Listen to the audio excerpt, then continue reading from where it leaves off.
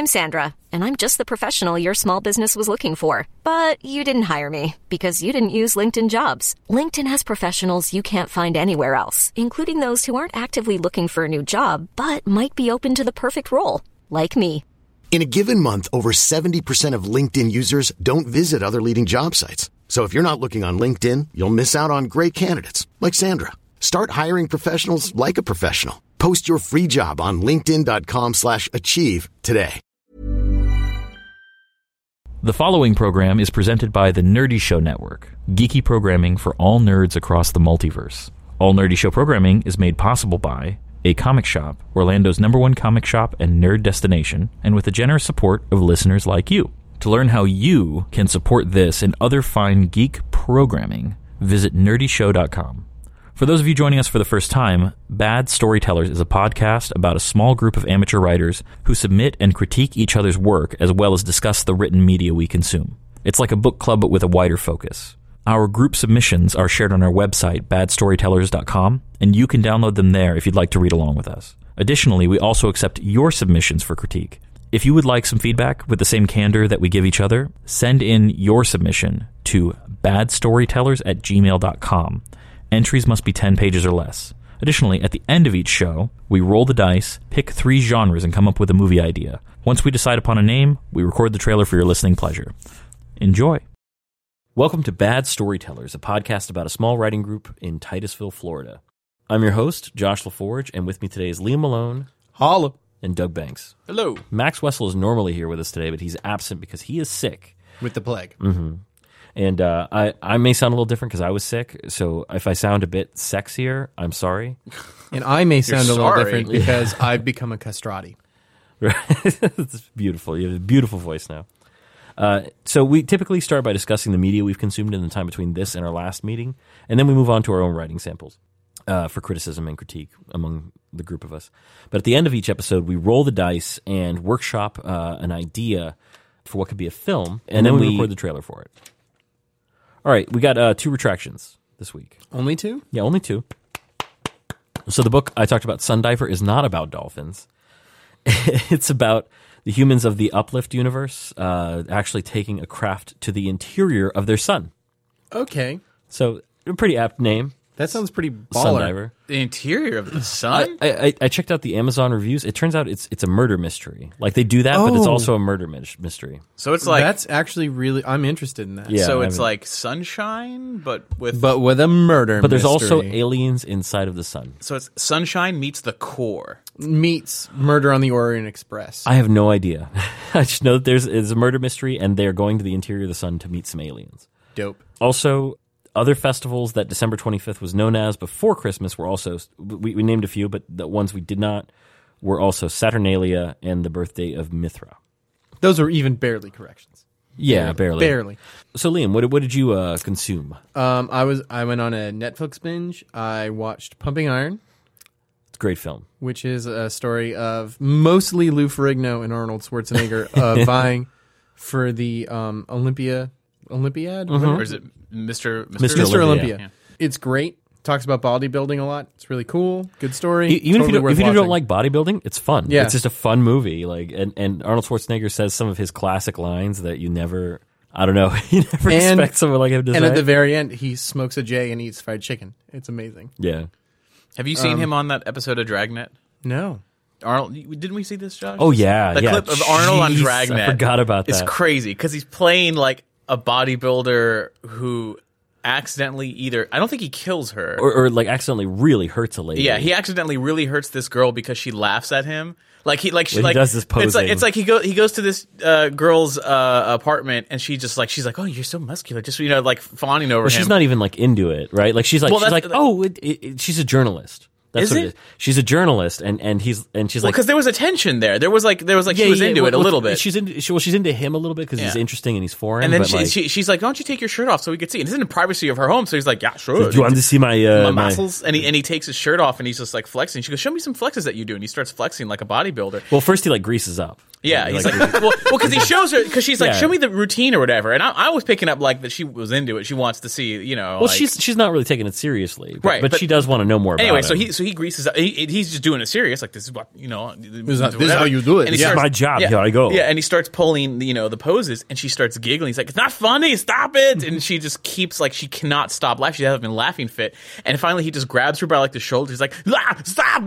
And he shakes her and he throws her like into a just lamp. like everyone else. Yeah, and he throws her into like a standing lamp, and he like leaves the apartment, and it's just like she like stays there like knocked out or something, and then it leads to bum, like the cops are gonna come and take care of it. But I want to see that whole episode. But that scene was so awkward from start to end. It just gets more awkward the longer you watch it. You keep I'm gonna thinking, try to find. I'm gonna Yeah. link to that in the show notes. I'll try to embed that video. And then the other thing I watched was Turbo Kid, which I really, really enjoyed. I've heard that was watching. good. It's a lot like Kung Fury, in which it's like overly gory, really based on the 80s. But has a plot, right? Unlike There Kung is a Fury? plot. Michael Ironsides is in it, which tells you everything about this movie. Okay. And it's that he's the bad guy. that tells he's you. the bad guy. That he's a one-eyed bad guy. That he's a one-eyed bad guy. It's Waterworld with bikes, but I the whole thing is, despite what other people think, I really like Waterworld a lot. I liked I it enjoyed too. it, yeah. I enjoy Waterworld. Especially that guy that was like, Holy shit! It is Waterworld. You It's can get the water- one-eyed bad guy, and it's about water. Yeah. yeah. Holy shit! It's Waterworld. It's not that guy from Waterworld that was like real paper, Yeah. real paper. Yeah.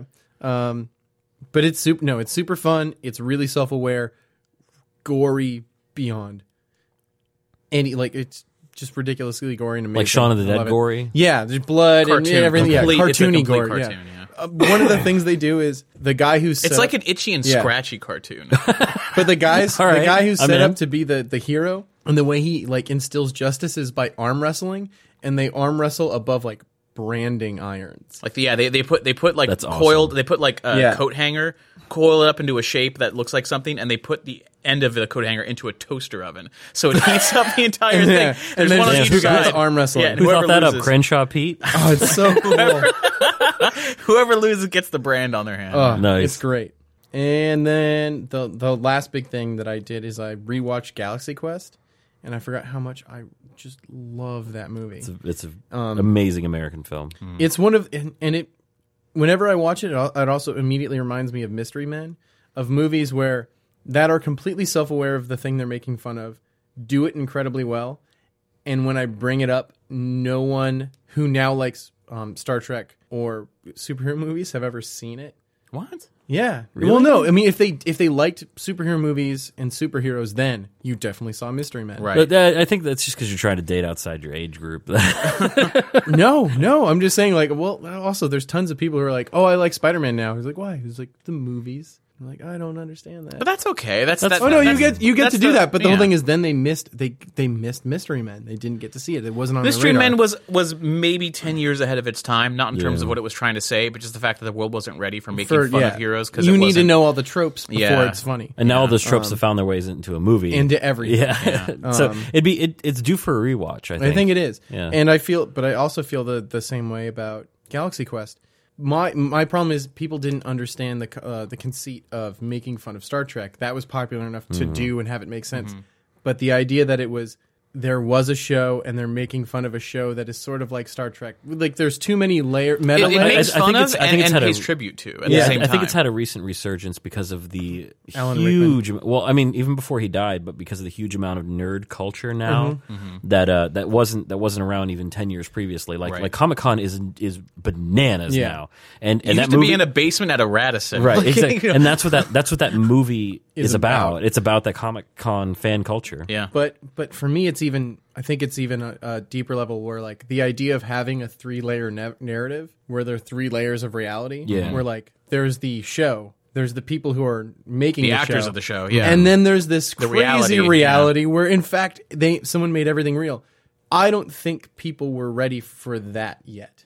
The narrative it did complexity. good when it came out, but I Yeah. see what you're saying. The more time that passes, the more relevant that movie becomes. Yes. I'll tell you why I wasn't ready for Mystery Men, because when I saw it, like I enjoyed a lot of it, but as a kid, like I saw it and I walked away. It had a lot of problems with it. Like wait a minute, Captain Amazing was kind of a jerk. What's the point of that? And then he's dead? Like, he's really dead? What the fuck? Because back then, superhero movies were still kind of new. Yeah. Like, this is before Yeah. Spider-Man, so it's like you wanted to see a superhero movie.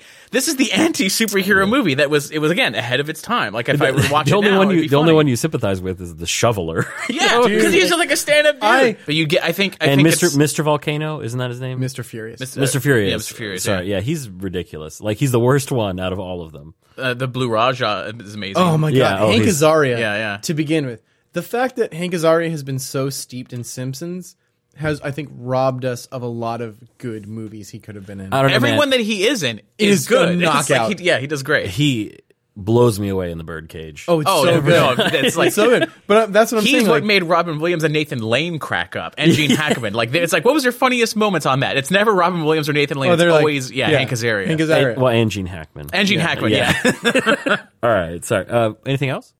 I know I read stuff, but I can't remember it at the moment. Good. So I will get back to you on that. But Okay. I figured 3 things. We Yeah. talked about it enough. Yeah, it's sure, good. sure. What about you, Doug? I also saw Turbo Kid, and I liked it. I got to get on this bandwagon. No, I really did not like Kung Fury. I didn't either. Yeah, thank you, because you're the only person I've talked to. I loved the scene where the two Nazis are arguing about their mustaches. Yeah. I thought that was fantastic. Yeah, but that was like Key and Peele had a better Nazi joke. You know what I'm saying? Yeah, Like, but no, I mean, I think that's also a good one. But I like like, that one. It's I- like your mustache looks like a piece of shit. I've been debating, not even debating, just arguing with people who like defend Kung Fury as like this. It's so great, and I'm like, no, dude, it's stupid, and here's why. Blah blah blah blah blah. and that relates to our topic a little bit. yeah, no, we'll get into that. No, that's a great example. It's a great example. But I was excited for Kung Fury because I saw the Kickstarter thing, and I'm like, oh, I want to get behind this or whatever. Anyway, so Kung Fury, I don't like it for reasons we can go into later. But people recommending Turbo Kid. I'm like, this looks a lot like Kung Fury. Trying to hop on the Kung Fury bandwagon.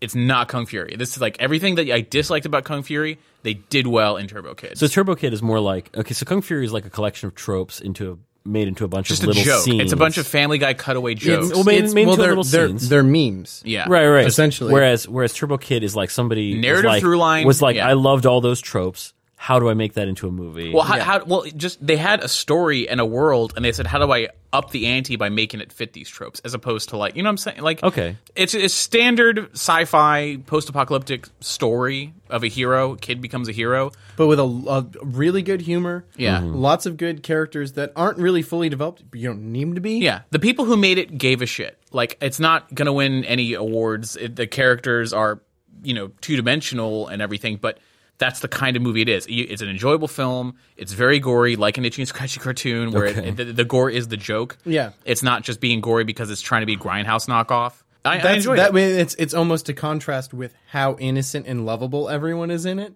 And then then they just do horrible things. All right. We're like the girl, Apple, she annoyed me. She annoyed me for about the she annoyed me too. first, Yeah, like the first 5 minutes, and then after the first 5 I minutes, fell in I was love like, with her. it was me Yeah. like, oh my god, Yeah. you're the best, Yeah. because you're the only person out here. Like everyone was like, oh, I'm kind of cynical, and the world's over, and she's like, we're just gonna hang out, and everything's gonna be great. I thought she was going to be like that Alright. manic pixie dream girl bullshit thing. but she's just 100% optimist all She's the time. oh yeah, just 100%, and just like is how bad a could genuine. things could be? It's We're just like together. Yeah, she's childish, but like not underhanded, like not childish where it's like selfish. It's like completely generous and completely optimistic the entire time. like happily naive kind of thing. Not but even- stays that way. Well, the thing is, not she's- even naive. She's not even naive. Like everyone else is like complaining about how terrible things are. Yeah, and they're she's like- just like, we're just gonna get through this. They're in a situation where like they're about to die, and they're like, she's like, "What do we do?" And he's like, "Okay, we're gonna have to strike first. Strike hard. Got it." And immediately, just like they're trying to make a plan, and she just immediately runs out of the huddle and starts beating this dude to death. And they're just like, "Okay, I guess the fight began." And they just start following her lead. So she's she's team hero 100%. Reminds me of Sour Fang the Younger. If the apocalypse happens, you need someone like her on your team, regardless. Oh yeah, just purely for morale. Yeah, but so other than Turbo Kid, I started rewatching episodes of Twilight Zone to sort of just get through, because like I grew up watching a lot of it, but I've never seen all of them. And I saw one. I got the name of this one here, so you don't have to do a retraction. In season 1, episode 36, A World of His Own. This one I wanted to bring up because I've seen like several, but this one particularly because it's about a writer who's like a playwright, And the story, I won't give away anything, but the story is that he discovers that if he records, like he dictates his notes into a tape recorder, or he can write it in his typewriter. But when he does this, if he can get really specific when he dictates notes about a character or something happening, it comes to life. Like, it actually happens. And he gets in a little bit of trouble with the wife, let's say. Oh, geez, but it's great. It's all like what do we say, like a bottle story where it's all in this dude's office. Episode, yeah. The whole episode is in this dude's office, where the wife comes home and she's like, she saw him with a girl, but as soon as she opens the door, comes in, the girl's gone. Oh. And she's like, what the fuck? And he's like, honey, I think it's time I told you something crazy is happening. And he starts to explain. Of course, she doesn't believe him. And then She's like, what the fuck are you trying to sell me? So, yeah. but it's for real. Like, he can actually do this. And where it goes is great. And says a lot about creativity and, stuff. So I recommend checking it out, especially for you guys. But anxious to hear what you guys have to say. Because I don't want to spoil it, but it was a lot of fun. Cool. I think that's pretty much most of it. Haven't had a lot of time other than that. I was trying to squeeze in all that after work. True. As for me, I read the second in the Uplift series. It's I talked to you guys about this last week. It's about a ship that crashes on a planet. It's in the Uplift universe, so it's humans with a crew of sentient dolphins.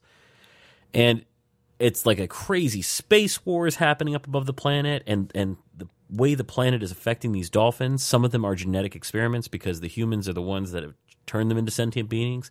So like one of them has orca DNA spliced into him, and that starts coming out when he's there, and like there's all this crazy stuff that happens. Like he's gone native or whatever? Like, yeah, but crazier. And they're like, you're going crazy. And he's like, do I sound crazy? And then everyone's like, yes, you do. Well, when dolphins go crazy, they switch into primal, which is a different speak. It's different language. And he's speaking Anglic, which is not primal. So he's like, I am not crazy. If I was crazy, would I be speaking so clearly? And they're like, okay. Like, no, it's pretty good though.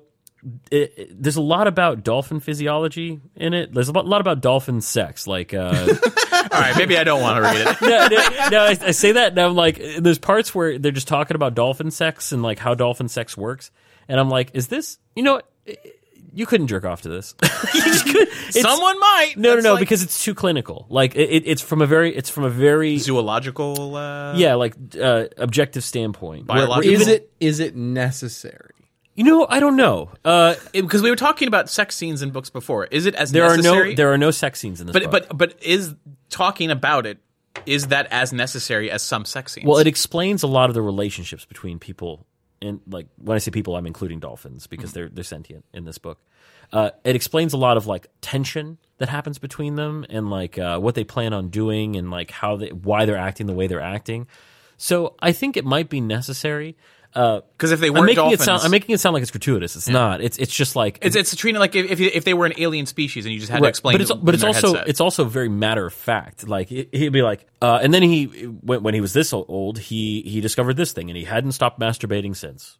So. Yes, but he couldn't do that now, and now he was frustrated, and there was this, but he knew it was a weird affectation, or knew it was a weird thing that was not accepted in polite society, so he kept it buried, and like that kind of thing. I guess maybe there's no sex scenes; it's just stuff like that. Okay, because the author talks about like how their mental state works and how it's different from humans for sex, and like there's a lot of human relationships, and there's a lot of vagaries that you immediately understand with the way that they talk to each other. Because we're human.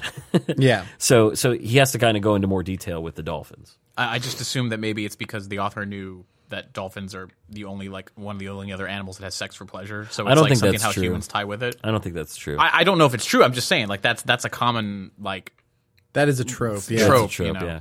Just like people only use 10% of their brains. Yeah. Trope. That you hear that and you're like, oh, they're the only other species that has sex for pleasure, and you're like, you sure? Because that sounds like bullshit. The book's good, and I recommend it. But one of the things I find interesting about the book is that one of my favorite characters is not really a good guy. He's kind of a mad scientist, but he's a chimpanzee. He's the only chimpanzee on the ship. Sounds like your favorite character. Yeah.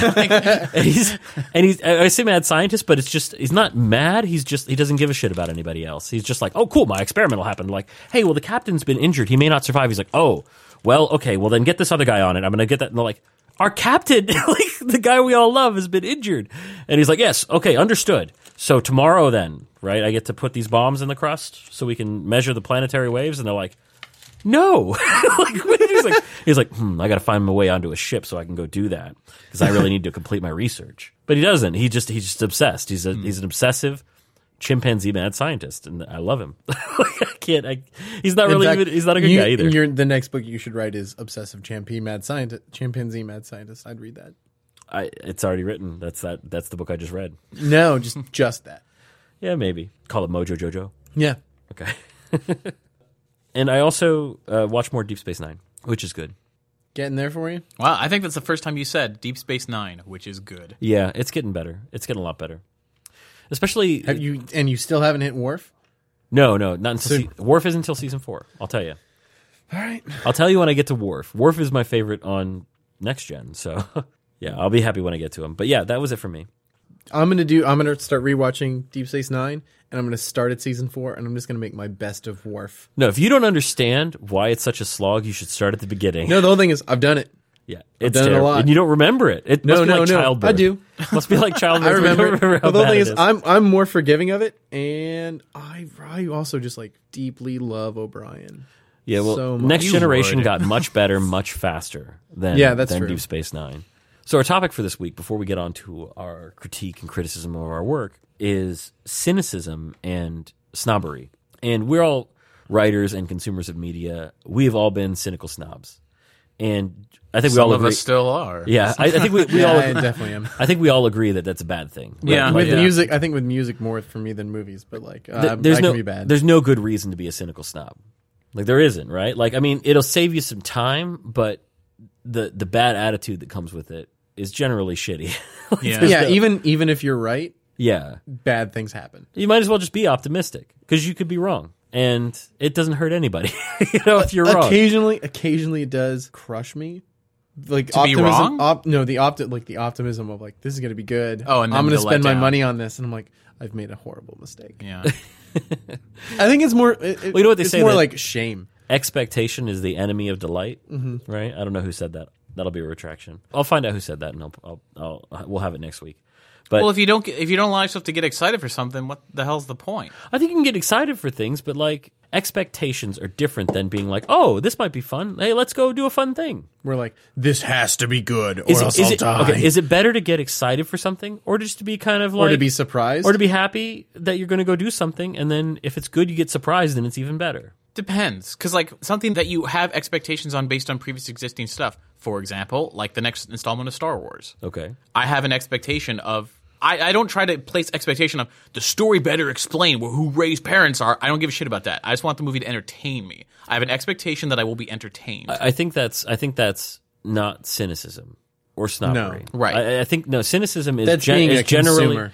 yes. Cynicism is generally when you're like, well, it's not going to be good, or that probably sucks, well, like how a lot of or it's going to suck. well, like you know? a lot of people there's a lot of backlash about the new Ghostbusters movie, and Yeah. There's a good example. Yeah. that's a hot button topic, for a lot of people. And at first, when I'd heard that they were rebooting it, I'm just like, oh no, a reboot.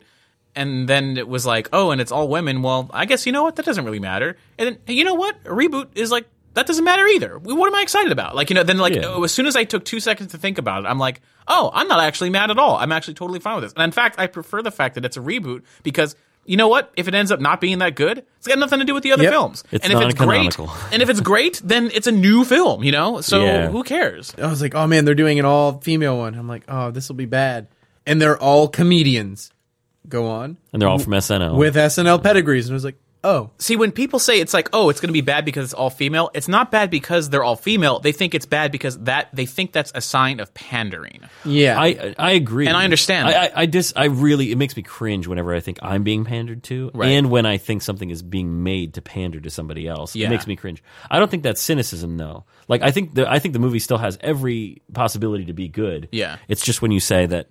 Like, oh, we're going to do an all-female version. That's not an artistic choice. Like you're literally saying That's like a marketing choice. Yeah, it's just a marketing But choice. when they say that, okay, we're getting actual comedians to do it, and Paul Feig, I mean, I've had results. I hope it's great. Yeah, and he did. The women they picked are fantastic. Yeah, what was the sci-fi show that Kristen Paul Feig Wiig just did on sometimes really good. Yahoo? Kate McKinnon is killing it Yeah. now. But either way, it's like everyone has a proven track record of doing at least one thing funny. Yeah. So that deserves a chance, So, Absolutely. So I'm actually looking forward to it. But if there's other things like the next Transformers movie, You know what? Is it cynical for me to say, you know what? The last 4 Transformers movies were kind of bad. No, I don't think so. That's a good question. Yeah. Well, hey, let's go through. Okay, let's go through examples here. What was the last time you were cynical and then you were like, oh man, I shouldn't be cynical anymore? like that I was wrong and it was actually good. When you were wrong and you're like, what's wrong with me? Like, why do I even put so much effort into preparing to not like something? It's a very good question. I can't remember the last time where I was actually like genuinely upset at something and just mad. I don't know. Like, I wouldn't say upset. Like, here's an example for me, which I don't think it might not be the best example, but when Dredd was about to be released, I was very much like, okay, well, I think you and I talked about this. It's like this film has been in development for so long. There's no screenshots. There's no production stills. There's nothing. Have you seen a poster for this movie? No. Right. And the moment the trailer was released, we're like, oh, wow.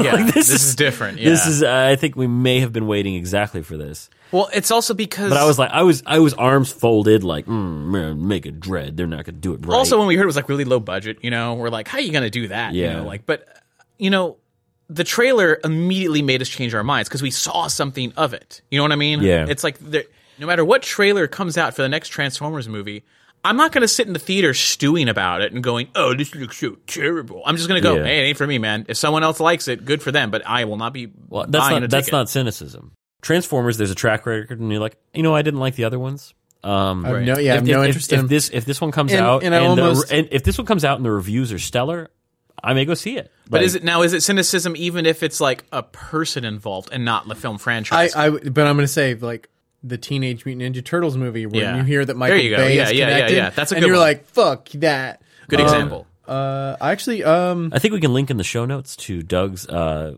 my Hard Truths with Doug. Or who should have really directed the Michael Bay Turtles? Which, by the way, what needs to happen for me to make you do that once a month? What do you mean once a month? I want you to do that show online. Oh, I need money. I need money so I can quit my job because it takes a lot of work to do that. I would imagine. They're so good. Thank you, but anyway, but it's essentially what Adam ruins everything, but about media, about media, about fiction. Yes. And in fact, in a way that it's almost like a Stephen Colbert style satire of cynicism. Yeah, it's very tongue in cheek. Yeah, those aren't my real opinions. Those are fake. But whatever. We're getting off topic. But the point is like, okay, there was a trailer. I can't remember the name of the film, but it's a film that came out. I think it's like 13 Hours or something like that. Yeah. It's an action war movie or whatever. And I'm watching it's about Benghazi, right? Yeah. And I'm watching the trailer for it, and I'm like, okay, this doesn't look that great, but maybe there's something in here that's good. Maybe the trailer's not that great. Then it says, halfway through the trailer, then it says from director Michael Bay. And immediately I'm like, oh, I'm not going to see it. Like, is that cynicism, or is that me looking at his track record? I think. Okay, well, I don't know. It depends on your thoughts on it. Like, I was on the fence. I'm generally not a fan of him, or this won't be good. I see. I don't know how I can answer that because, like, I was on the fence about the film. I know exactly where I almost the knee jerk reaction to me was fuck this shit. As soon as I saw his name, because I just get really angry about Michael Bay. What about like M. Night Shyamalan? Like you'll see it. If you see a trailer, deal. But if you see a trailer and it looks legitimately good and it looks really scary, and then it says at the very end, like really fast because they're trying to bury the lead, like directed by M. Night Shyamalan, and you caught that, would you say screw that? That trailer has lied to me. The trailer has deceived me. Or would you say maybe? I'll tell you exactly how I felt. I felt like I'm like, wait, are they trying to hide that? Like you know, like this is not okay. This is the first M. Night Shyamalan movie that hasn't been advertised as one. Mm-hmm. Like that's just they throw it in at the end because that's what you throw in at the end. They did that with After Earth, the Will Smith movie. M. Night Shyamalan directed that. His name is nowhere. Yeah, exactly. Yeah. You didn't know that because they didn't advertise it. It was just Will Smith and his kid, and it's a sci-fi. Totally directed by M. Night Shyamalan. I think he helped write it, too.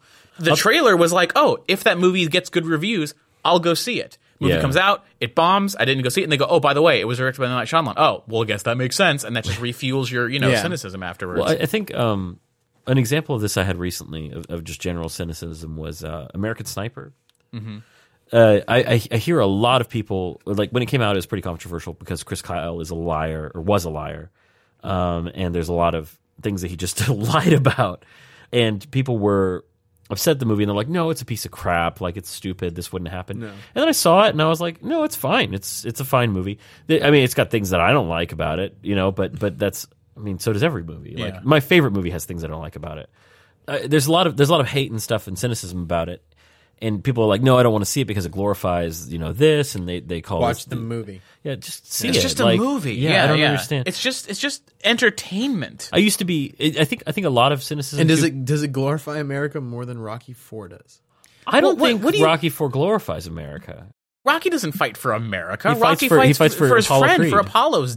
Apollo's dead and buried. Apollo, who is the living embodiment of America. The man wears American flag shorts when he And dies. he's the bad guy But he's in two other movies. But it doesn't he's matter. the entertainer. It doesn't. There's no political statement No. being made. Oh, come on. The fact that, like, communism, like, they almost No, make the dude, statement I'll tell you right now. communism is over and they clap at the end. No one says communism is over. The only political statement that happens at the end is Rocky says, hey, you know what? I didn't like you at first, and you didn't like me at first. But now we like each other, so maybe anybody can change. Rocky And IV. That's the only statement. Rocky IV is Watch like the fucking movie again. No, What- I will do this. I will run this game with you. Then what? Give me one line I'm- of dialogue or a newspaper headline in that film that says anything about anything political. that are Reagan-esque.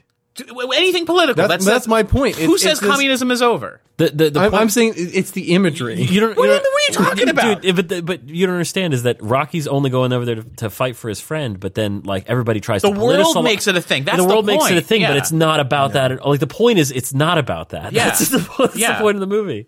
It's about him in the ring going against the guy who killed his friend.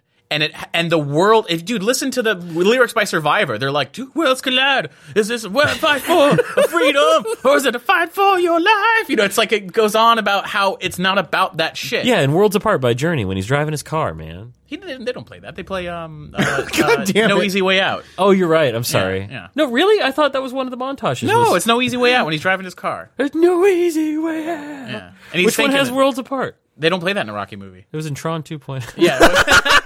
It's a Tron Legacy. Here is Jed. Yeah. But do you think, where do you think cynicism cynicism comes from when you are like always let down? Is it a defense? I think it's a defense against disappointment. Now, what makes I think there's also like a new weirder sense of cynicism. there is a new A wave lot of it comes from fanboyism too. You Yeah. see a lot of it in fanboyism. where it's like it's defense about getting hurt, but it's also like, oh, I'm smarter than that. Like if you can convince people, like when did it become cool to convince somebody to not like something they've already previously liked? Where it's like, Oh, it's always been the case. Music, I know, but music like, especially. But like, what?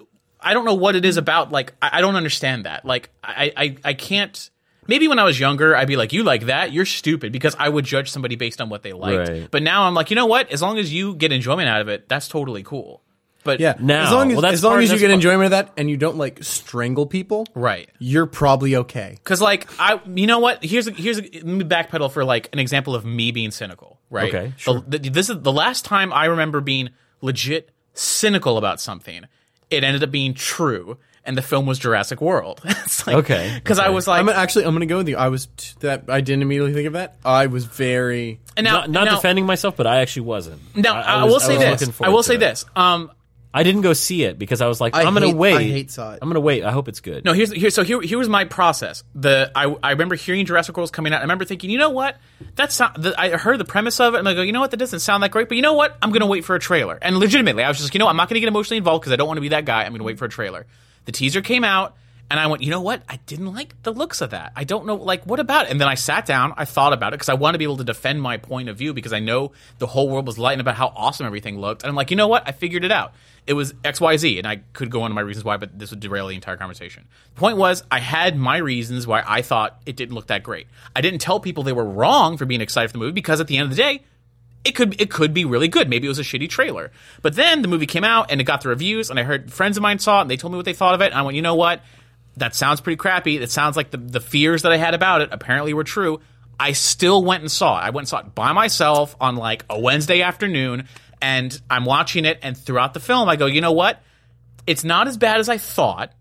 Like, it's not as bad as I feared, but it's still pretty lame. I remember exactly the last time that I was super cynical. I was proven wrong though, and you were in it with me on this one, was the first Avengers movie. We saw the trailer for the first Avengers, and there was no mention of the plot, and there was just explosions. See, we're like, this is going to be a train wreck. Now here's the thing: you were more aggressively cynical about that I film was than very I was. cynical. My cynicism was more of like, well, you know what? It'll be big dumb fun. Like it'll be Tony Stark blowing shit up. Yeah. It won't make a lick of sense. There'll be no character arcs, but I'm still gonna see it. I was so glad I was wrong. Right. But I mean, like, I remember you had gone to see it, and you're With like, my we dad. just got back from the Avengers. My dad has become the hugest Avengers fanboy, But out of anyone I know. You'd just gone to see it, and I Yeah. texted you, and I was like, so how terrible was it? You're like, it might be super great. And like, it might be the best Marvel film up to that point. Yeah, yeah. And And I was kind of ashamed that I was so down on it because I was so down on it before it came out, and then I was proven wrong because I've never doubted another Marvel film. it's It's just just erased my cynicism from Marvel. it's just a shitty point of view. Like there's no reason to care about something that you have no say in whatsoever. That you just get so shitty about. Like the only things that I'm still cynical about right now are politics, but only to the point where I still haven't given up hope. I think you still have That's to learn. true. Yeah, I see what you're saying. It's But like I'm going to defend cynicism for a moment. By all means, And not to say that it's good. cynicism is probably dumb. Yeah. But I don't think it comes from nowhere, and I don't think I haven't been partially conditioned to do it. Because I'm not even cynical about specific directors, but when a director has a moderately successful independent movie, and then they're immediately put in charge of a huge movie, I'm like, oh, this isn't going to be good. Well, what's your defense of cynicism though? My defense- what I'm saying is you gain nothing. You lose nothing. By, Oh yeah, by no, hoping. I'm saying it's still you're bad. saying that you don't hate But the I'm player, saying- you hate the game. But I'm also saying that I've been conditioned so hard by some of these things where like the amount of times where I've been cynical and right and cynical and wrong, it totally makes cynicism a zero-sum game at the least. Right. But the times where I've been right about my cynicism is so weirdly satisfactory and reinforcing. We're like, that's my problem. I mean, I think it probably falls in the category of Schadenfreude, right? Yeah, Like there's something opposite- about watching a huge train wreck of a thing, and you're like, I fucking called that. But Jurassic shit. World is a train wreck, but it made billions of dollars. Yeah, so and it's that's- not a train wreck and to that's- other people. And like that how can you get? That's the thing. No, I'm saying, I the don't only get thing is- satisfaction. but Liam doesn't care about how much money it made. No, I do because then they're going to make more movies like that, and then it becomes But it's not your problem. Like it's got that is my problem because they're going to keep making those movies, and that money. You don't have to see them. No, you don't have to do. You don't have to see them, but they only make a certain amount of big budget movies now. See, now here's the thing: you're hitting on you're starting to go in a direction where I wanted to talk about because where cynicism could be, I don't want to say good, but why a critical eye is necessary. Yeah. because when you Oh, man. because when those society, are two different things. I know, No, I know. because when society gets shoveled garbage for entertainment like Jurassic World in terms of storyline And shit. but also here's what I'm going to say: Jurassic World is not garbage. It wasn't as bad as I thought it was going to be, but the amount of success it got for the amount of things that it did Unwarranted. disappoint me hugely. I think here's the thing: is I think that at a certain point. Now, I'm still mildly cynical about some stuff, but I've started to try to break myself out of it. And the idea that I could be disappointed by a movie I didn't make, Right. now it's starting to seem a little silly. That is silly. Like for instance, Game of Thrones. Oh, dude, could you be disappointed by a meal you didn't make yourself? Okay, here's the thing: I've already gone to the restaurant and ordered it. Yeah, you go to a movie theater, you buy a ticket. The cynical guy is like, "No, you know we're not what? gonna go that No, yeah, you're right. Yeah, I'm not gonna go there. Their food probably sucks. Yeah. I went in going, hey, I hope this food's good. Yeah. Like I would rather. That's a good way to put it. Yeah. I would rather be disappointed than dismissive. cynical. Yeah, than dismissive and cynical. Right. But there is value in going, oh, you know what? The past few times I've been, it hasn't Has been not good. worked out. So I'm going to sit this one out. I hope you guys Yeah. have a great time. But that's still not cynicism. That's hey, you know what? That's a conditioned response. That's critical eye. Like So just so we can put a fine point on it, you're saying that cynicism, as we're defining is it, unwarranted. is No. judgment, is a negative judgment without having partaken or have any part of how it was made. yeah. Well, I think so. Like, You know like what? you're Let's- judging it prematurely. Let's look up the definition of cynicism because that's what I'm seeing when I because think of if cynicism. you're talking about judging something before seeing it, I have taken great efforts to try and curb that in myself. Yes. Since I hit like age 22 onward. And I feel like I probably still. And I mean, I have knee-jerk reactions. If we're going to talk about cynicism, music and people. What's the definition? Okay, so it says. So here's a few. This first one will resonate with you guys, but it's not specifically about consuming.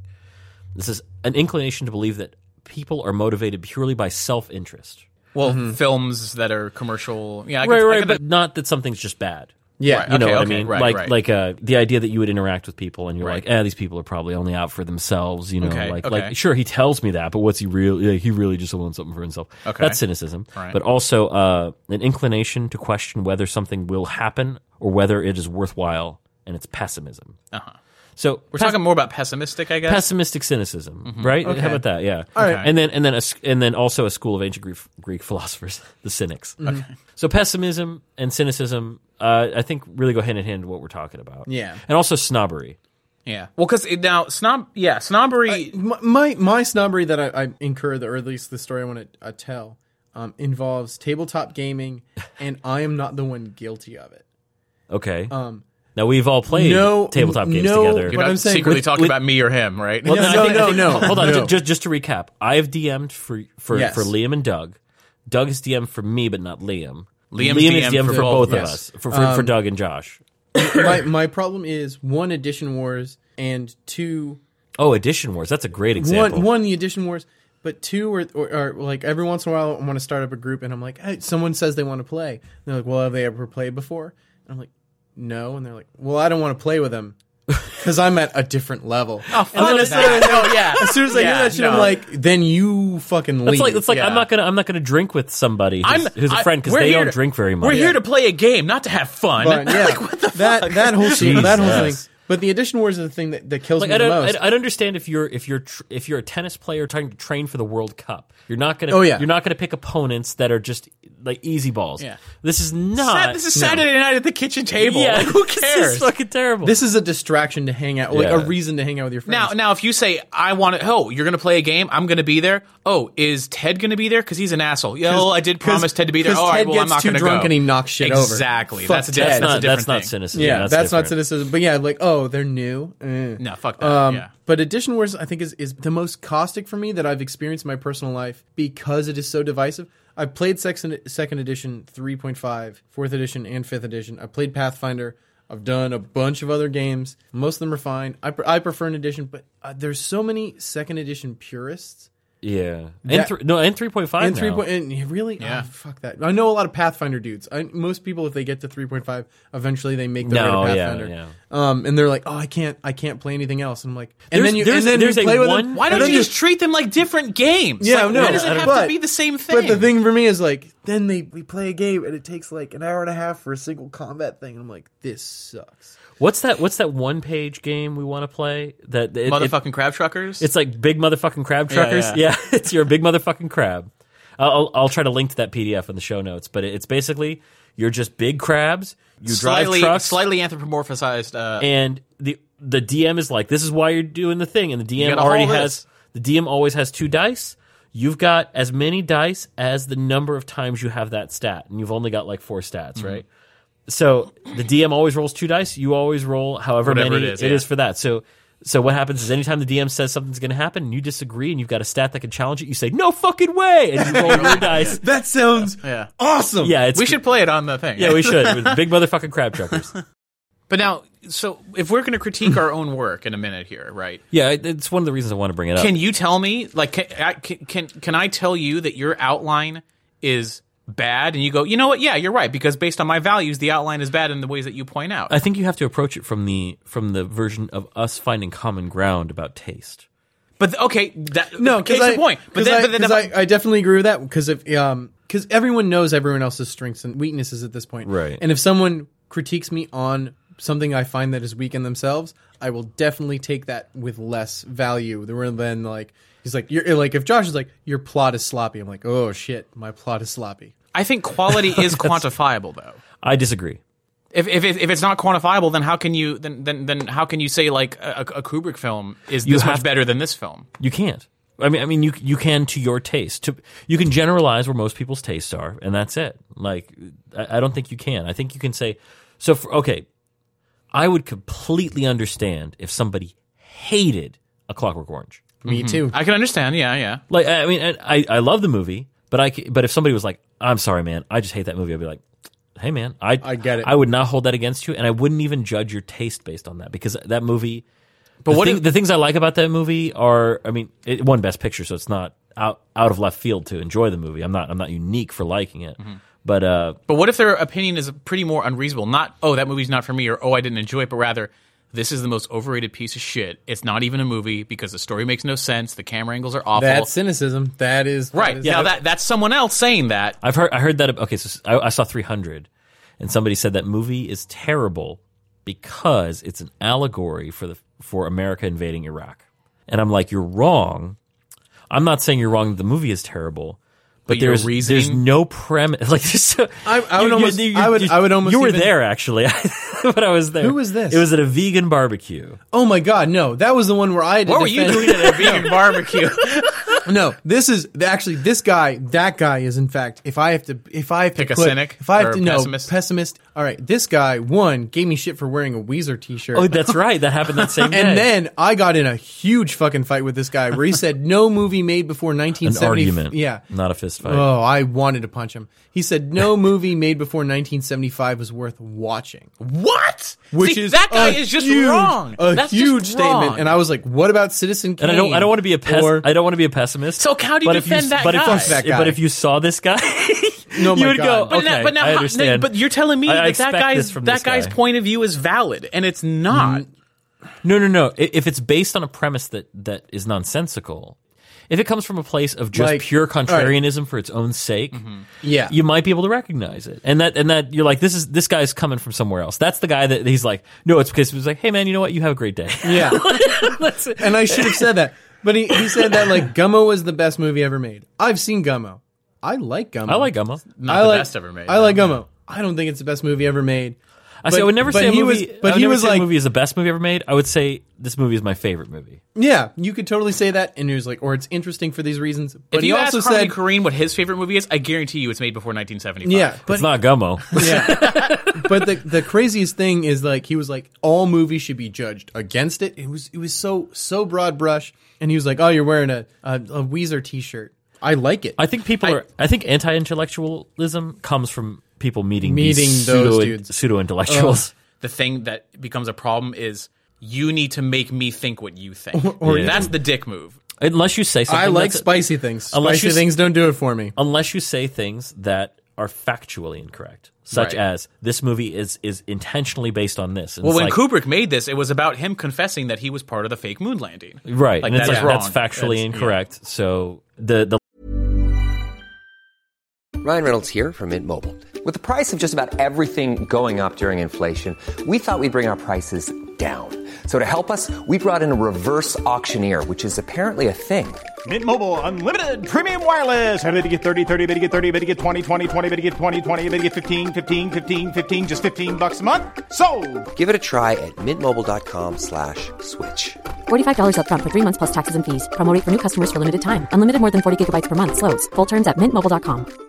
I'm Sandra, and I'm just the professional your small business was looking for. But you didn't hire me because you didn't use LinkedIn Jobs. LinkedIn has professionals you can't find anywhere else, including those who aren't actively looking for a new job, but might be open to the perfect role, like me. In a given month, over 70% of LinkedIn users don't visit other leading job sites. So if you're not looking on LinkedIn, you'll miss out on great candidates like Sandra. Start hiring professionals like a professional. Post your free job on linkedin.com/achieve today. Lens through which you are viewing this film is warped. It's distorted, yeah. Now, there's a quote I want to look up here for a second. There's somebody who says something about your own work and being pessimistic about your own. It's I can good. be my own harshest critic sometimes, and sometimes if I'm not in the mood, I'll think I'm the best person. I have ever. never been my own harshest critic because I'm never like. You can't separate yourself enough? Oh, well, no, the whole thing is I can be really hard on myself, but when I'm really hard on myself, I know exactly what about it. But someone who doesn't like it and is ambivalent about why they don't like it, to me, seems the worst. So I really wanted to bring this up because it got me thinking about it because I found out I played Halo. I like Halo. I am not a big fan of the culture around Halo. And I heard they're making a Halo movie, and I'm like, why would, I mean, they already have games. Like, why would you do that? And then I found out that Alex Garland is writing the Halo movie. And I'm like, oh, I really like Alex Garland. Why do I do this to myself? Why do I go, no, I'm not, it's going to be terrible. Yeah. It's stupid of me. And like, I shouldn't. Well, it's also a lack of information. Like, you didn't have the full picture. Yeah, but no, I had made the decision in my head to prejudice myself against that. Based on a community that would have nothing to do with making the movie. Exactly. And when I found out Alex Garland was writing, I was like, I have liked every single one of this man's films that I've seen. Why don't I just give things the benefit of the doubt? Always. Unless there's good reason not to. Like, we're talking about, like, physical reality. Like, hey, this guy with a gun pointed at my face isn't going to shoot me. Probably. Maybe. I don't know. It's like... Don't give that guy the benefit of the doubt. This food that I ordered looks a lot like a shit sandwich, and it smells a lot like it, but hey. I'll be caustically optimistic. Yeah, I'm going to be cautiously optimistic. According to Penny Arcade. Didn't you want to pull that up for this episode? Was there I'm gonna link to a Penny Arcade comic. I'll read it in a second, but I wanted to get this quote from Ira Glass, because I get pessimistic about my own work and whether or not I'm any good, and everybody does this if they actually care about what they're doing. And Ira Glass kind of lays it out, and if this sounds familiar to you, it sounds familiar to all of us. He says, "Nobody tells this to people who are beginners, and I really wish somebody had told this to me. All of us who do creative work, we get into it because we have good taste. But it's like there's this gap. For the first couple of years that you're making stuff, what you're making isn't so good. It's not that great. It's trying to be good. It has ambition to be good, but it's not that good. But your taste, the thing that you got into this game, is still killer. And your taste is good enough that you can tell what you're making is kind of a disappointment. A lot of people never get past that phase. They quit.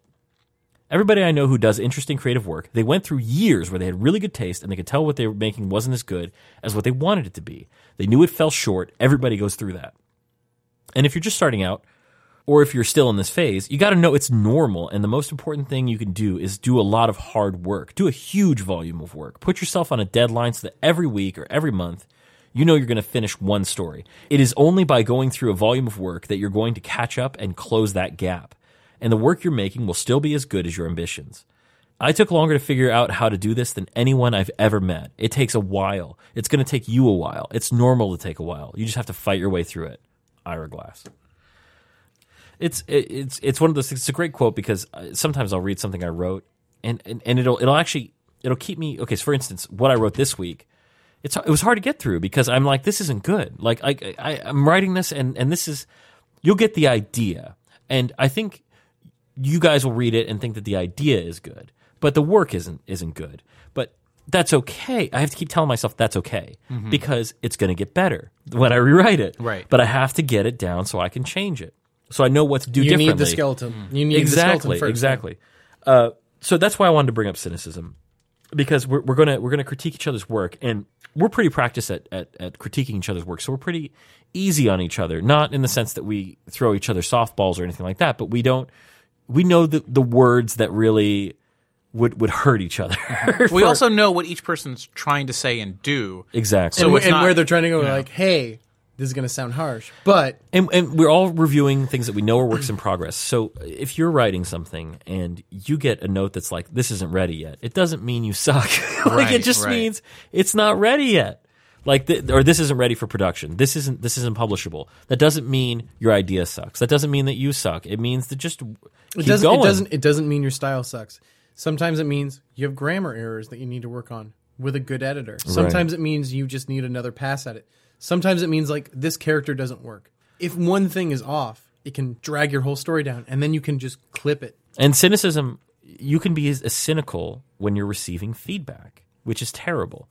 And dismissive of that. Exactly. input. Because what's going to happen... I've been guilty of that. I've been guilty of it, too, because when if I'm getting criticism by somebody whose taste I don't respect, and they give me a note that really kind of goes contrary to what I'm even setting out to do, it's a big note change. I'm going to go, yeah, well, it's not for this guy anyway. Or this guy doesn't even know what he's talking about. This guy or gal doesn't know what they're talking about. There's no reason for me to think that unless I actually objectively consider the criticism. And you should, because they could be 100% right. Even though you two don't agree on style, you could have a major problem. Or you could have a major breakthrough, or you could realize something about yourself in your own style. It could be the difference in thought that leads you to the path to enlightenment. There's good reasons for dismissing criticism after you get it, but not just because of the person. You need to.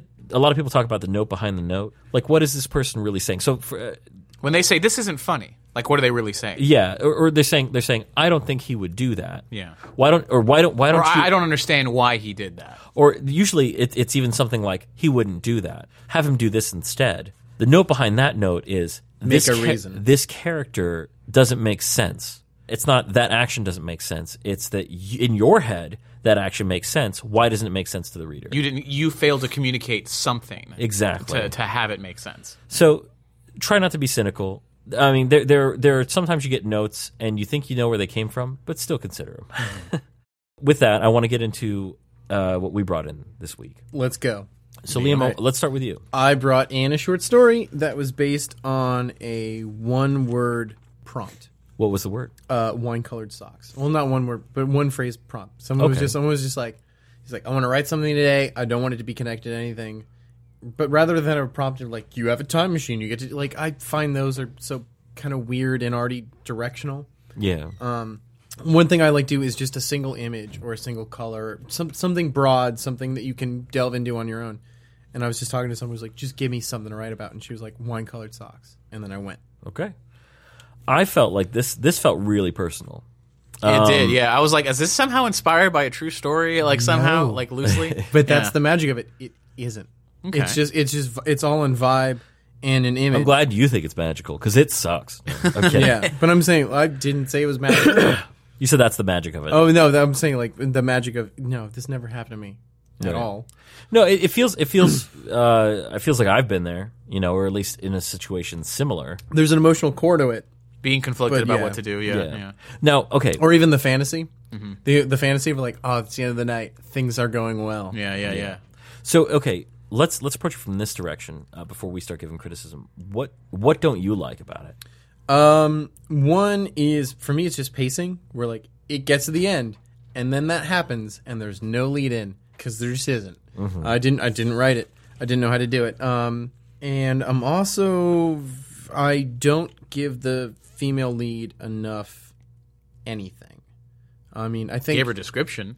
Yeah, there's a description, and I don't know if it works or it doesn't work. Does it work enough to let the reader fill in who that is, or should it be more specific? I felt so. I mean, I definitely filled in for myself. Yeah, I filled it in based on his opinions of her. Yeah. Like I don't know if it's a clear and honest picture, but I can see from his perspective what he thinks of her. Did you understand that it might not be a clear and honest picture? Yeah.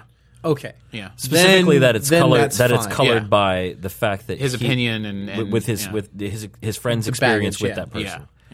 Yeah. I also get that his opinion is somewhat validated by their interaction, but he's like, maybe she's putting me on, but he's not willing to admit that he kind of wants this to happen. All right, these are all good. This is all working. As far as the writing, I would like more. Before that, I would like. It gets to that part much too quickly. Yeah, I think I was trying to get to that. I would part. like to see some awkwardness at her house, like just a longer scene where he's at her place and like considering where this will go. No, I'm not saying that, but some kind of. I think that would help. I almost think trepidation on her part, or the fact that she's unsure about something, could add a whole lot. Yeah. Like if there was more of her, because he's like, she right raised now, the stakes. Right what if she lowered villainous. the stakes? Yeah, right now she's very villainous. And right. I don't think that's fair to the person that you're trying to build. Like if she did something that threw him. Yeah, exactly. If you undercut that expectations, that's a much more. And it's not even like, I'm not being fair to this this fake person. Right. But the idea that she undercut it, she'd become a little more. See, I don't expressive. know. I mean, yeah, that's cool too. I feel like it's fine if she's villainous. I think it's fine because it also says it's all from his perspective. It also says more about him if he is giving you this picture of somebody who's villainous. Yeah, if he's I hate her so much, that damn bitch. But it still ends up the way it ends up. Yeah. Because he's at any point he could back out, and he's already gone this far. Mm-hmm. Like they're on a date. Why is he even there? If he really thinks this. So I think it tells you a lot about him. Now, obviously, there's some grammar stuff I'd fix. Yeah. There's some typos and stuff, but duh. I mean, I think that's my standard. I think mine's got that too. I felt that there was a little. You felt like it was rushed to get to the end. I feel like there is this big build up, and then it wraps up too quickly. a solid beginning, and then a backstory. There's no minor hill before the big thing. Now, do you feel like I don't know? I would almost like to see where the sex scene goes at the end. You know, to see where just like the direction it goes, and I would like to see what it's like afterwards. I'm super awkward about random sex scenes. Me too. then maybe he gets interrupted because he just starts punching her. Like I don't know. Like honestly, dude, I was scared. I was like, for a minute, I'm just like, dude, is because like Does he hate her? I got caught up. I never felt that, but See, that's interesting. I got caught up in the end of. I didn't expect him to throw the first punch. I expect what I thought was going to happen. You're gonna have to help me out a little bit because I did. To be honest, I did read it a little fast. It's a terrible metaphor that didn't work. But it's like that is confusing. Was it? She hurt a friend of his. Was it like they were fighting, like physically? No, like just no. An It emotional. broke his heart. Yeah. Okay, because like I was a little confused on that. For a second, I thought maybe Actually, they were all like. No, that part is totally real, but Yeah. the later part is not. Okay, because I thought that maybe it was because what I pictured a specific person, and I pictured Liam as well. I didn't picture Liam. I pictured this woman and this man. They have a history because they trained at the same dojo. I like your dude. I already like your version better. Let me tell you, because he said that she hurt my friend. I'm like, wait, because like, and the metaphor, like we'd fight back to back, and I'm like, wait a minute, like literally fighting, like what happened here? I thought, Doug, that, your version sounds great. No, dude, let me tell you, because I'm telling you that I realized I was wrong, but when going into That might be a way more interesting story. dude, going into it, I'm gonna tell you what the perception was going into it was that he was like, oh.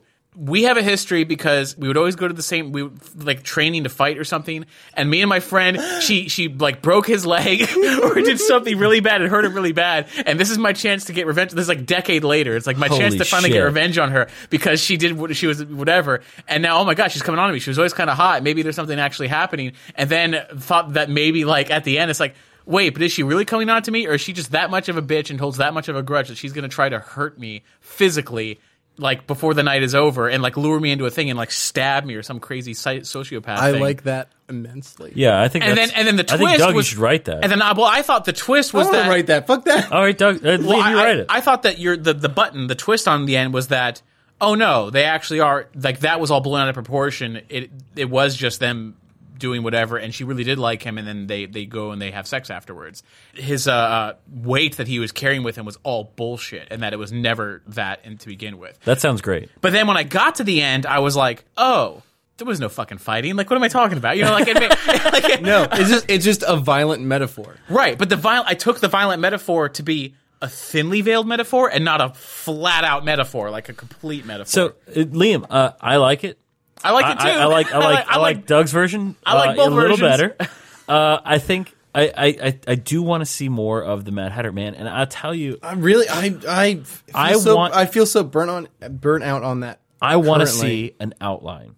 I want to see you try to do some world building with an outline, because I think just going through the motions, you'll go, oh, and you'll start playing around with the structure, and it'll get better, and you'll know where it comes in and out. What do you think? Yeah, if you have, I would like to see an outline for the Mad Hatter to see where you would want to take it, because it's just like it has an interesting setup. But like think of the worlds they're going to go to. Look at them, put them in an order, and you'll like tell me the knights, like what their strengths are, and that'll tell you what their weakness will be. Like it's a little weird. Go through the motions. It's a little weird to be agreeing that much with Josh, because we're literally on this side of the table and you're by yourself on that side of the table, and we're like, do an outline. You're like, I don't really think on an outline. Like, do a fucking outline. Usually, I want to read your outline. Usually, it's an X where me and Max can be like, no. right. But I can only talk about outlines helping me. So yeah. Well, and the whole thing is, I really think for Max's Uber killer, based on the complexity of that plot. Uber shooter. Is the Uber. Oh man, it should be called the Uber shooter. That totally needs an outline, because it's not whatever process got him to write that, he needs to keep doing it. Yeah, whether it's a good outline works for him or not. It's a good idea. Yeah, it's a solid idea. Yeah. But yeah, man, could we see an outline anytime soon? I would love for. I don't know if I get it done in a week, but even just part of one. Because remember, I turned in like a half finished outline, and it's like, what do you guys think so far? Yeah. And then you gave me some ideas, and then I changed those parts and then added more. I would love to see an outline, because that gives us ways to workshop bigger ideas. Mm-hmm. Can we talk about yours now? Yeah. Well, I guess. Well, I'll as a bridge to that, I'll just say, full disclosure, I did zero work on my idea. Yeah, Doug did not turn anything in. I had nothing. I had no, because most of the time that I get to work on my outline and eventually screenplay is downtime at work. And this past week there was no downtime at work, and I'm terribly sorry, but I will try to get the completed outline next time. I'm going to try to pull in after hours or do whatever I need to do.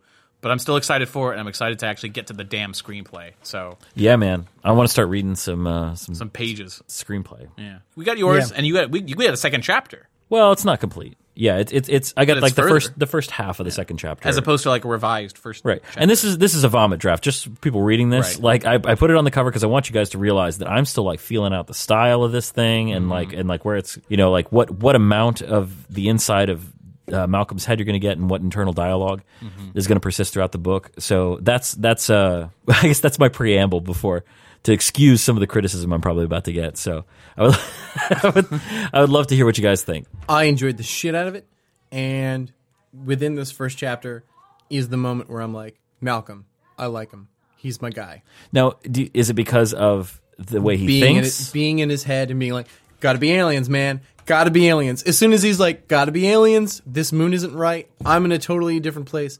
He's weak, but he's just trudging ahead, even without a plan. I immediately, relate to him, even in the smallest way. Any moment of weakness you've ever felt in your entire life, you can glom onto that and feel for him. You didn't feel like it was ham-fisted? I'm struggling a lot with how much of his weakness to throw in, because I know I would be fucking terrified. The amount of weakness he's an 11-year-old boy. He's 12. He's 12. Okay. He's 12. He's a 12-year-old boy in a completely foreign place, trudging along, being a trooper, going farther than I probably would. I'd get scared walking home on my street. Yeah, likewise. I don't. And the whole thing is, like, the fact you push the idea that he's scared. No, man, he is that scared. It feels right. It feels fine.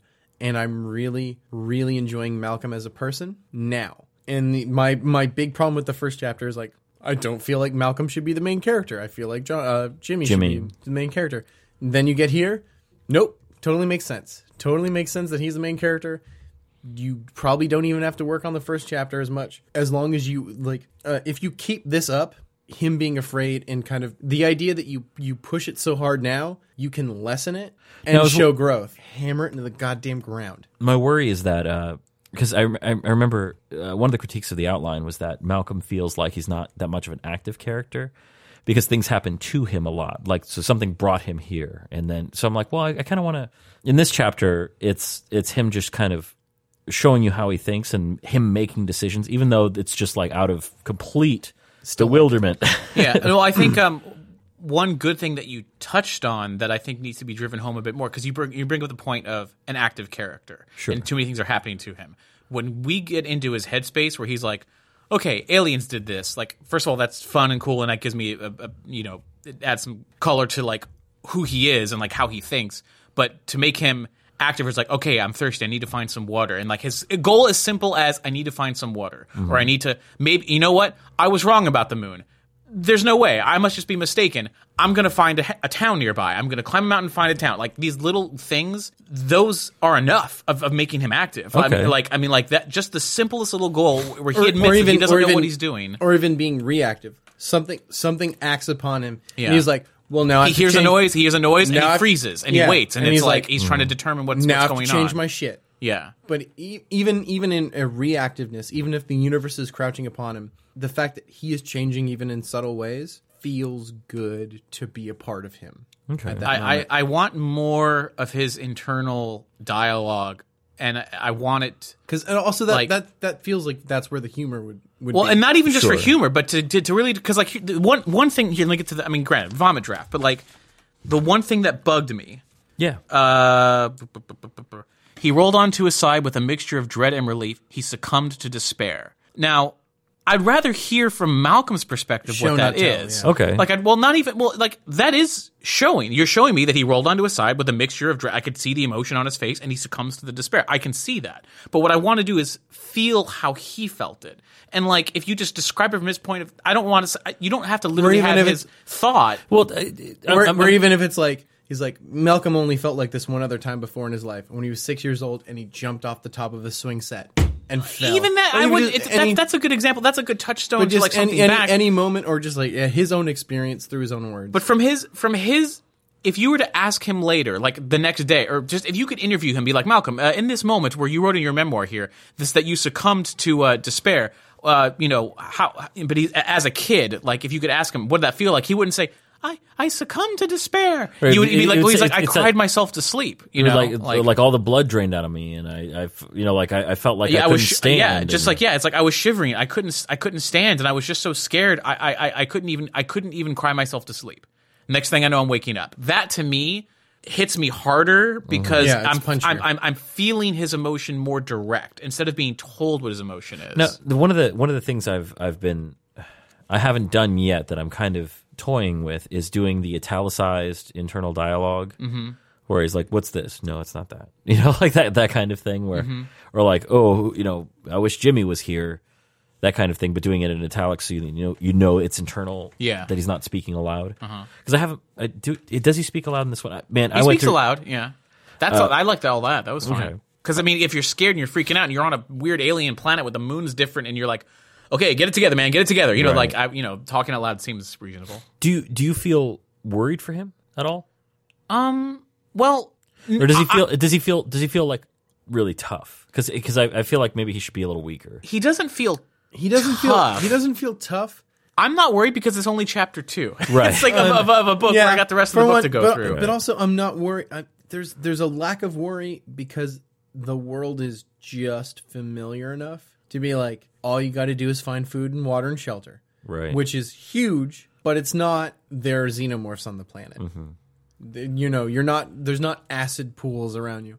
I guess the threat of imminent death Is not there. Is not there. It's long term. It's more of like Yeah. he's going to die in maybe 2 days if he doesn't, get Right. shit sorted out. Which is still a big deal and frightening for a kid of that age. I feel like I need to read Hatchet because I Have you never read Hatchet? no, my significant other just brought it home. She's a school teacher.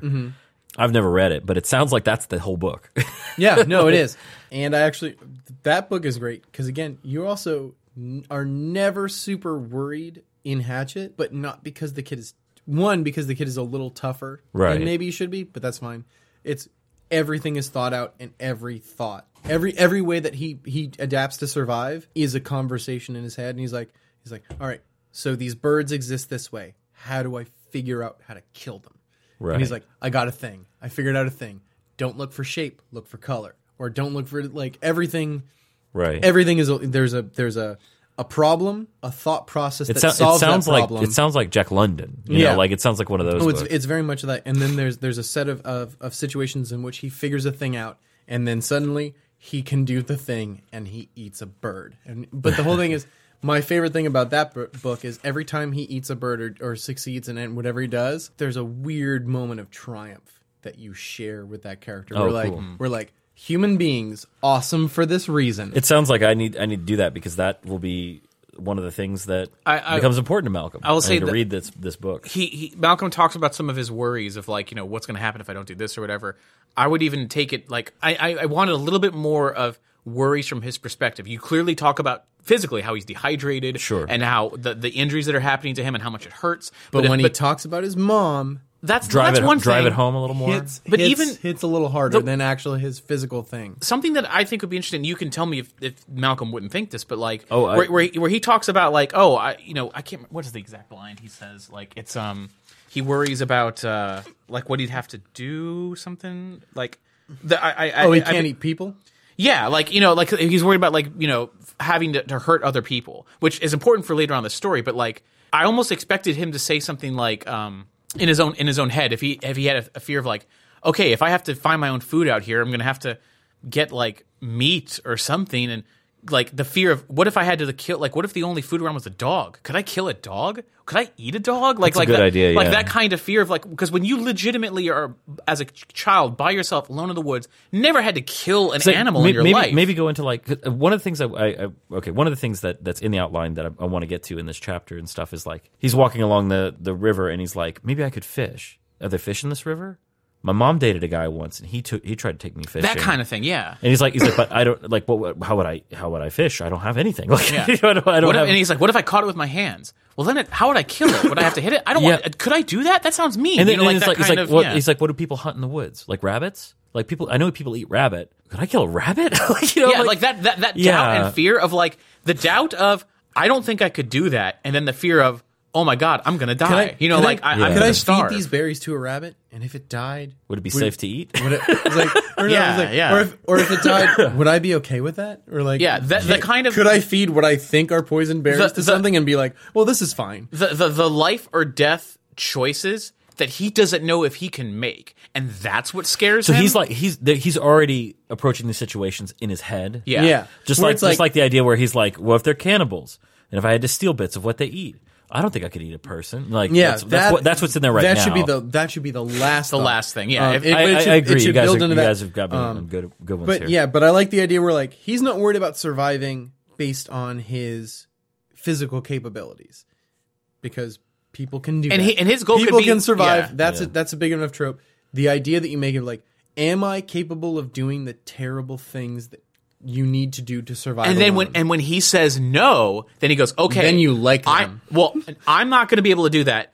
I'm going to die, but I don't want to die. So my goal now isn't survive; it's get found. And now, if I need to get found, but wait a minute, what if the people who find me are cannibals? What if they eat people? What if Then you can go into that. Yeah. What if they eat me? And what if they eat me? What if they make me eat someone else?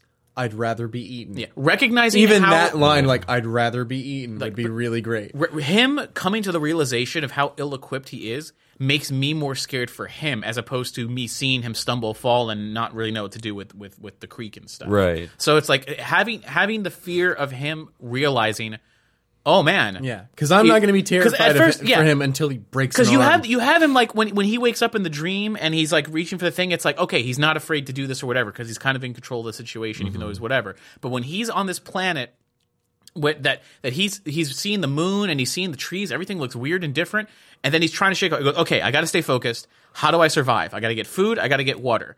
Okay, so the style of writing changes about halfway through to being that kind of style, and I think I could probably have introduced that style in chapter 1 now, and have it continue that way. My issue we're is even almost dealing with the bullies could be mechanical in his thinking. Right. So my worry is that later on, there's not going to be a lot of time for that. not in the sense that like time for me to write it. That he's going to be in a lot of decisions where thinking is taking too much time. But does it change stylistically? The whole thing is, I'm interested to find out. If after a training situation, I no longer think. Yeah, but also if you have enough of us understanding his logical thought process leading up to that, when it gets into the fight, I don't have to imagine how he fights. I don't have, you know what I'm saying? Like, right. I don't have. Well, I can here's how the problem too. Is I'm worried about this stuff before I even get to it. I need to just write it. I need to just write it and feel it out. And if it gets to the point where you're like, it changes too much style here, I need to fix that then. Not now. Yeah, that's not. But I feel like even if when you get to the like physical fighting, you don't want to get into his headspace that much. I think we'll be with the character long enough that we will know how he thinks. Or even afterwards, you'd be like, I didn't even think during that. Yeah, or just afterwards, he's like, "Whoa!" He's like, "I didn't think. I just acted." And that would even play into you've talked about him possibly killing someone. Where he's like, "I didn't even think about it." Right. He's just like, "Is this what that's how that could have happened?" He's like, "I am changed. I didn't even." Is this what it's like to be good at this? Like that. Yeah. Like those kinds of questions come up. And then that's the form of narration and style. As long as it flows with your characterization, you're going to be fine. Now, you mentioned that you're not really worried about him until he breaks a limb. How? I toyed with the idea of him getting to the bottom of there and breaking his arm. No. Why not? Because I don't want to worry about him physically. I don't want a long, drawn-out healing time, and I want the fear to be a child's fear. Okay. Yeah, I don't want him. I want him to worry about being eaten. You're doing a good job there, and being alone. Yeah, but the things that really resonate are not like, am I gonna survive because I have a broken arm? That's terrifying. Yeah, I like. But then the whole thing is, then that's the story. Right. Then that's the huge thing. I agree that it needs to be him of. am I going to survive knowing nothing about how to survive? But as soon as a broken arm or a broken leg comes into play, it's, I have to now be the most savage motherfucker around. Well, no, my idea was that he would break his arm and is like, that's it, I'm not going to make it. I don't know what to do. And then he gets captured, and then they like realize his arm's broken because it's obvious, and they splint it, and they're like, okay, now what? And then he like, while he's like learning the things and being questioned, he has a broken arm and he's healing, and then because here's something that could work. The broken arm can be good to tell you how much time has gone by. Right. I would almost say I don't put know. that in your first draft. Because here's one of my. I would say, if anything, maybe only have him get a broken arm if he's running away from them. Like if he sees them, they're trying to bag him. He tries to get away, breaks his arm in the process. That's why they capture him. Right. Then they pull him away, and then they stitch him. They put the thing back on him. He's like, okay, they're not going to eat me. Yeah. Because that wouldn't make any sense. Yeah, that if it happens while getting captured, it could even be like, oh, well, even if he broke his arm, and maybe he still could have gotten away, maybe he would have made it. But if he breaks his arm while getting caught, and he's like, that's fuck it. That's the excuse of how he got caught. Because here's an idea I had. One of the reasons that Malcolm has a hard time with this, the teaching that Kilvin is doing, is he doesn't have a tail, and he doesn't have something to counterbalance him, so he can't stand in the same stance, he can't do the same maneuvers. And if his arm's broken and in a splint that whole time, when it finally gets removed, they give him a second sword, and that can work. That becomes his tail, and he can switch. Yes, and that becomes like his unique advantage. Then, well, and one that does a lot of things narratively, but don't do the broken arm just to put fear, because is fear the goal of this chapter? No, I think the goal of this chapter is to get you to know what Malcolm is like in a crisis. Mm-hmm. That's a crisis. Then you were doing a very good job of that. You already have a crisis without the broken arm. Yeah. However, if you do it for that other plot reasons, yes. Okay. But I may do don't it don't just do it to raise the stakes, because it feels like you're raising your stakes into another situation. I kind of want to talk about what it's like breaking a limb, though, because it was very different. Then I would say it was very different from what I expected it to be when I broke my arm. And I think that's good to have in this story, but save it for when he's about to be captured, as opposed to, how am I ever going to survive by myself with a broken arm, which there is something to that, but you already have such an interesting viewpoint minus a broken arm that if the broken arm happens maybe while he's like struggling and he's trying to fight, to me that's a little more interesting, as opposed to, well, I recognize the fact that I have a broken arm. He may not even know he's got a broken arm until after he's thrown into the thing. If I made it like mine, there's no way he wouldn't know. Well, then fine. Then, dude, you know what? Do whatever. Like, but you're giving me good feedback. So this is all speculative. Maybe I only said that because I didn't know I broke my elbow until I got an X-ray. My arm was called a gooseneck fracture. Oh, okay. Yeah. So you know what a goose's neck looks like? That was your arm. That was my arm. So, and it was a very different experience than what I thought it would be. Same thing happened to Harry Potter. Really? Yeah.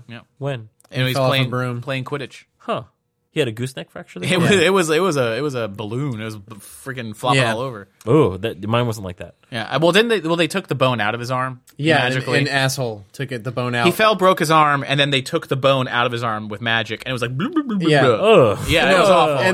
And then they take him to the hospital, the hospital medic, and she's like, fixing a broken arm is totally fucking easy. Regrowing bones is a pain in the fucking ass. Who did this to you? And he says it, and he's like, fuck that guy, he's a fucking idiot. It's amazing. Wow, that's a lot of curse words for a children's Oh, it's great. No, she curses all the time. Madam is the best. Harry Potter's better when you drink. Everything is better when you drink, except for driving, kids. Yeah. So, thank you guys. Yeah, more. Give me more. Okay. And in fact, this solved two of my main problems from the previous chapter. Okay. One, I hope maybe you were listening to me. Or even if you weren't, then it's the natural progression of the story. You said you need inside of his head more, and I'm like, well, here's a chapter without very much dialogue. So here's good opportunity. Here's inside of Malcolm, and the whole thing is, I feel like, but the first chapter, I don't really know who Malcolm is. I have a vague idea. Much better now. idea, yeah. Even the whole thing is still vague. It's still a second chapter. I don't need to exactly know who he is, but I know a couple of key things about him and the way that he thinks. That even if I don't believe he's correct, I get. Yeah. I get how he goes from A to B, and I like it. Well, thank you guys. Well, now we're going to move on to the Bad Story Trailers part of the podcast. Yes, we are. So each week we roll our 2 10-sided dice 3 times, find 3 story genres off of a spreadsheet, and try to come up with a movie. Using some of them, we're really using them just for inspiration. And then we record the trailer, and you get to hear it. So, Liam, you roll the dice first. All right, let's do this. 88 miles per hour. Biopunk. What? A story that is about genetics and biological research, often falling under the horror category. It often focuses on Cronenberg? Sometimes. It often focuses on the harmful effects characters have created when they change an animal's code to unintentionally create a violent monster. Yeah, so like The Fly. Movie Splice or whatever, was it? Biopunk, yes. Biopunk fiction typically describes the struggles of individuals or groups, often the product of human experimentation, against the backdrop of totalitarian governments or megacorporations, which misuse biotechnologies as means of social control or profiteering. So it also includes Resident Evil. Anarchists, werewolves. That was way specific. I didn't know. The whole thing is often does this, does this. Yeah. Well, the whole thing is also I'm excited about today because this is a new punk that I didn't know existed. The last one that I discovered was Diesel Punk, and I got really excited. Yeah. World War I. It's airplanes. It's awesome. Yeah. Okay, so Doug is rolling next. 39. 39. I'm liking these numbers. Magical Girl. Oh, no. These go together. They go together so far. Oh, my God. Popular in Japan, of girls who use magic in either their training, idol, stardom, or even to fight evil. So, like, Madoka, you know. Sailor Moon. Exactly. Panty and Stocking. Cardcaptor Sakura. Yes. Okay. And I'll roll the third one. What do we got? 94. All right. 94 is urban. The tone for urban fiction is usually dark, focusing on the underside, profanity of all George Carlin's 7 dirty words and urban variations thereof. Sex and violence are usually explicit, with the writer not shying away from watering down the material. In this respect, urban fiction series share common threads with dystopian or survivalist fiction. So we need a magical girl. So we need who's a product of grimdark. That's a product of bioengineering. Yeah. That actually isn't unbelievable. That fights against bioengineering. Ooh, okay. Huh? Because it's evil. So Buffy the Vampire Slayer, only they're monsters instead of demons. Yeah. So it's like Sailor Moon, except the bad guy isn't Queen Beryl. It's a mad scientist who creates biological monsters. All right. In an urban environment. So it's grimdark. Like, but what's the twist? What's the meat? What's the hook? I kind of like. What if she's like the hard-boiled PI, Magical Girl Services Incorporated? All right. We're like, she's been at this a while. Yeah. She's like, I've seen all kinds of shit. And they're like, oh, can you hire a magical girl to solve my problem? My husband, he's gone missing. I fear it's this thing. And it's like he's been used for biological research. And she's like, sure, I will call. Did we just make Jessica Jones? No. I mean, you mean superpowered PI? Yeah. But I mean, how many of those are there? Right, but that's like, in fact, the Spider. Yeah, who was like one of the first pulp novels. So, he's a magical PI He wasn't guy. superpowered though. Yeah, he was. He didn't have magic. Yeah, he had almost magic. He was like Batman. No, he was a master of disguise. He did a bunch of stuff, and he had a potion that made him super strong. Yeah. So she's like, can you call one of your magical girlfriends? She's like, sure.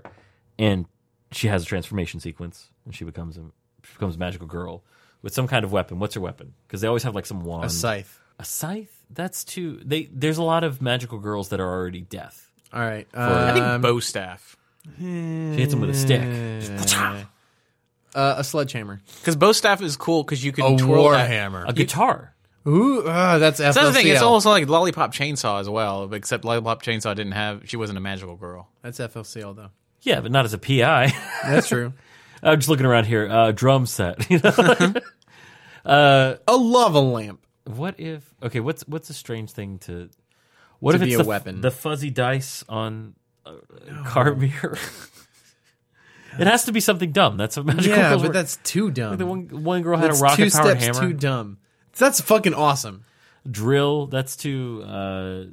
Phallic. No, I was gonna say it's Gurren too much- Lagann? Yeah, Gurren Lagann. What about if it's Rosary? She has Mace Rosary. This is Catholic magical girl? Yeah. Like, She's just a nun. The nuns. Super nun. That is Super nun. Nuns are pretty magical girl. They're ready. I think they're pretty ready for a magical they're girl. ripe. She's the only magical girl who adds more clothes when she's transformed. That's like that. Plus, also that solves your urban problem, like Yeah, in the urban she's an city or urban whatever. nun. Yeah, they're like- it's like they go to the church and they're just like, we need to speak to Sister Sister O'Flanagan. so-and-so. Yeah, to Sister Kick-Ass. it's like, hold on, just In fact, the name of the movie is Sister Kick-Ass. There we go. she does her spin and she gets, what does she get? She gets that. What's the thing that She gets the full habit. yeah, right? but what's her weapon is that long stick with the crucifix on it that they carry when they go.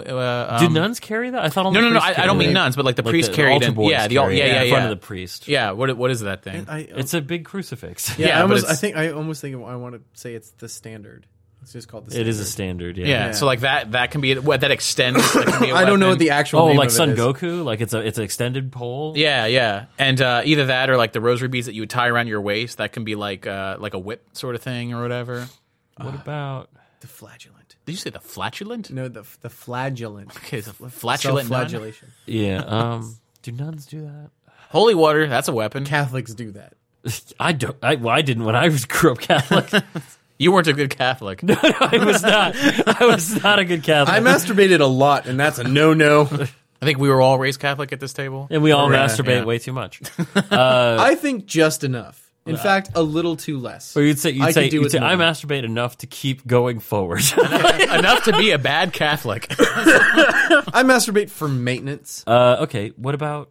I'm trying to think of what a nun's effects are because I'm picturing Meryl Streep in Doubt as just like Yeah. as No, like just you I'll go gotta- solve the problem. No, dude, like this is A ruler. instead of just a really big a ruler. That's ruler. it, a I would ruler. do. I was gonna Oh say my God. Blues Brothers because Blues Brothers they're like the magical boys of a Catholic school, Right.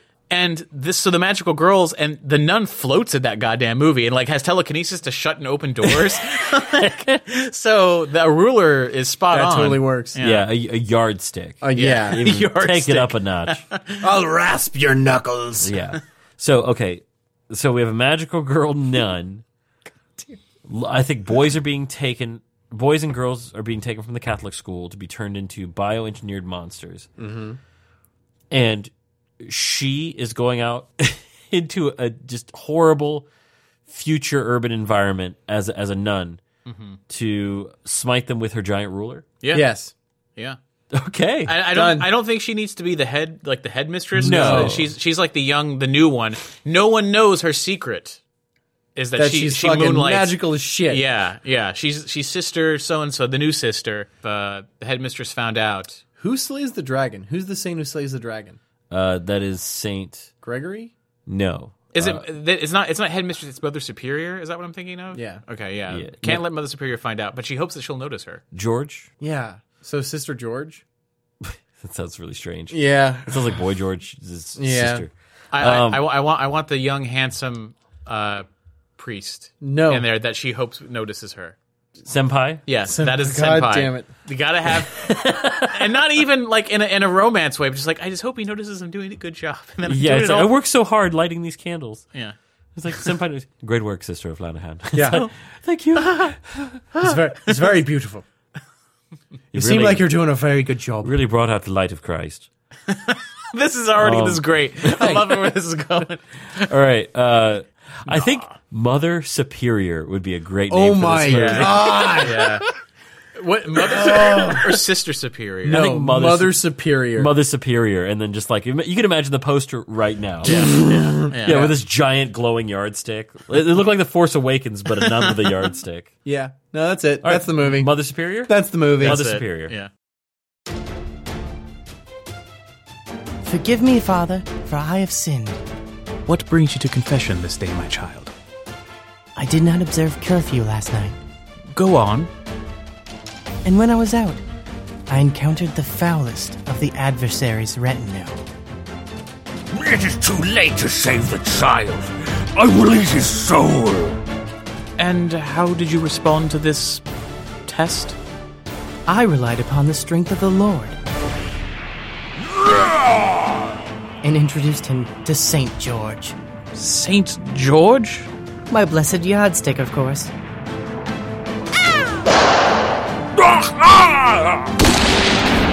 I'll get you yet, Mother Superior. Ah. Well, say the Lord's Prayer 8 times and 4 Hail Marys. Yes, Father. Go in peace, my child. Thank you, Father. And, sister? Yes, Father? There have been rumors of more devilry. I expect you to sin again this evening. I live to serve the Lord.